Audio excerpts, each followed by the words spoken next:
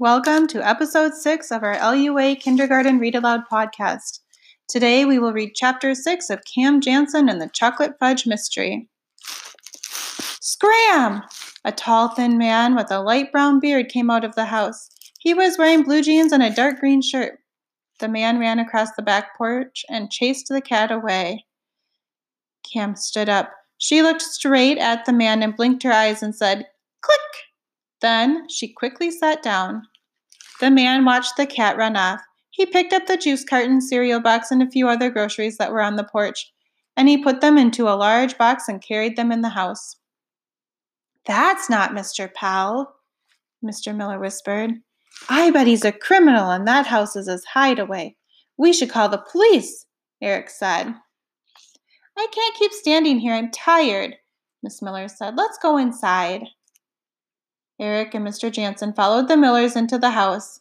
Cam continued to watch the back of the yellow house. The door opened. The tall, thin man came outside. He was carrying a broom and a large black plastic bag.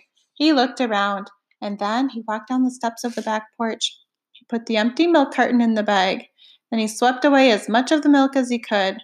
The man turned and looked right at where Cam was sitting. He stood there for a moment, and then he went into the house. Cam waited. When the man didn't come out again, she joined Eric and the others in the Miller's kitchen. Cam washed her hands with soap. Then she looked to see what the others were doing. Cam's father and the Millers were sitting by the table drinking coffee and eating cookies, chocolate fudge bars, and rice cakes. Eric was reaching into a large paper bag filled with newspapers. "The Millers recycle their newspapers," Eric told Cam, "and the pickup isn't until tomorrow. I'm looking for the paper with the ding-dong headline. If we find it, we'll know when the man went into hiding." Mrs. Miller was eating a rice cake. She put it down and said, "I think he's the Pell's nephew. Mrs. Pell told me how hard he works and how he hates to be disturbed when he writes." "Is her nephew tall and thin?" Cam asked. "Does he have a beard?" "Maybe. I've never seen him." Eric emptied the bag of newspapers onto the kitchen floor. The daily newspapers with a few supermarket flyers and the weekly community newspaper fell out.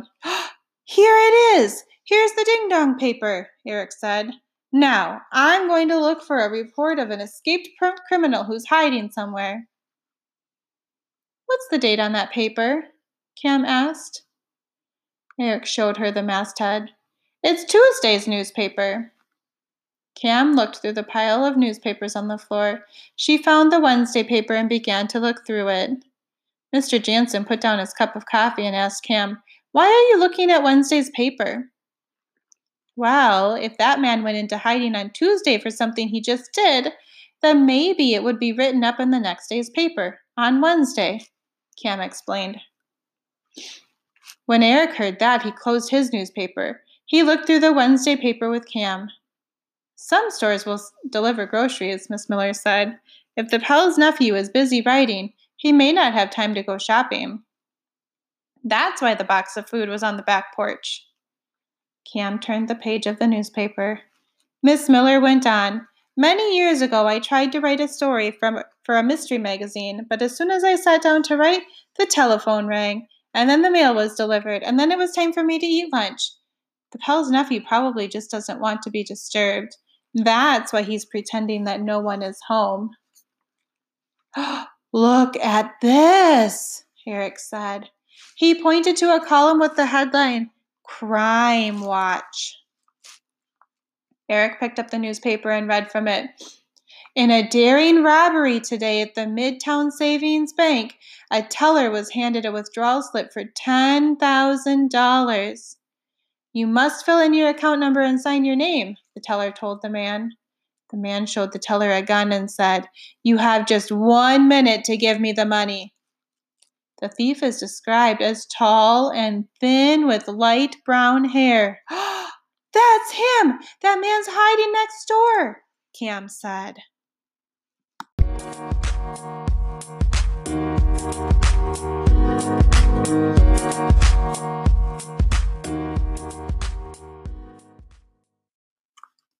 Thank you for joining us for episode 6 of LUA's Kindergarten Read Aloud podcast. Join us next time for chapter 7 of Cam Jansen and the Chocolate Fudge Mystery.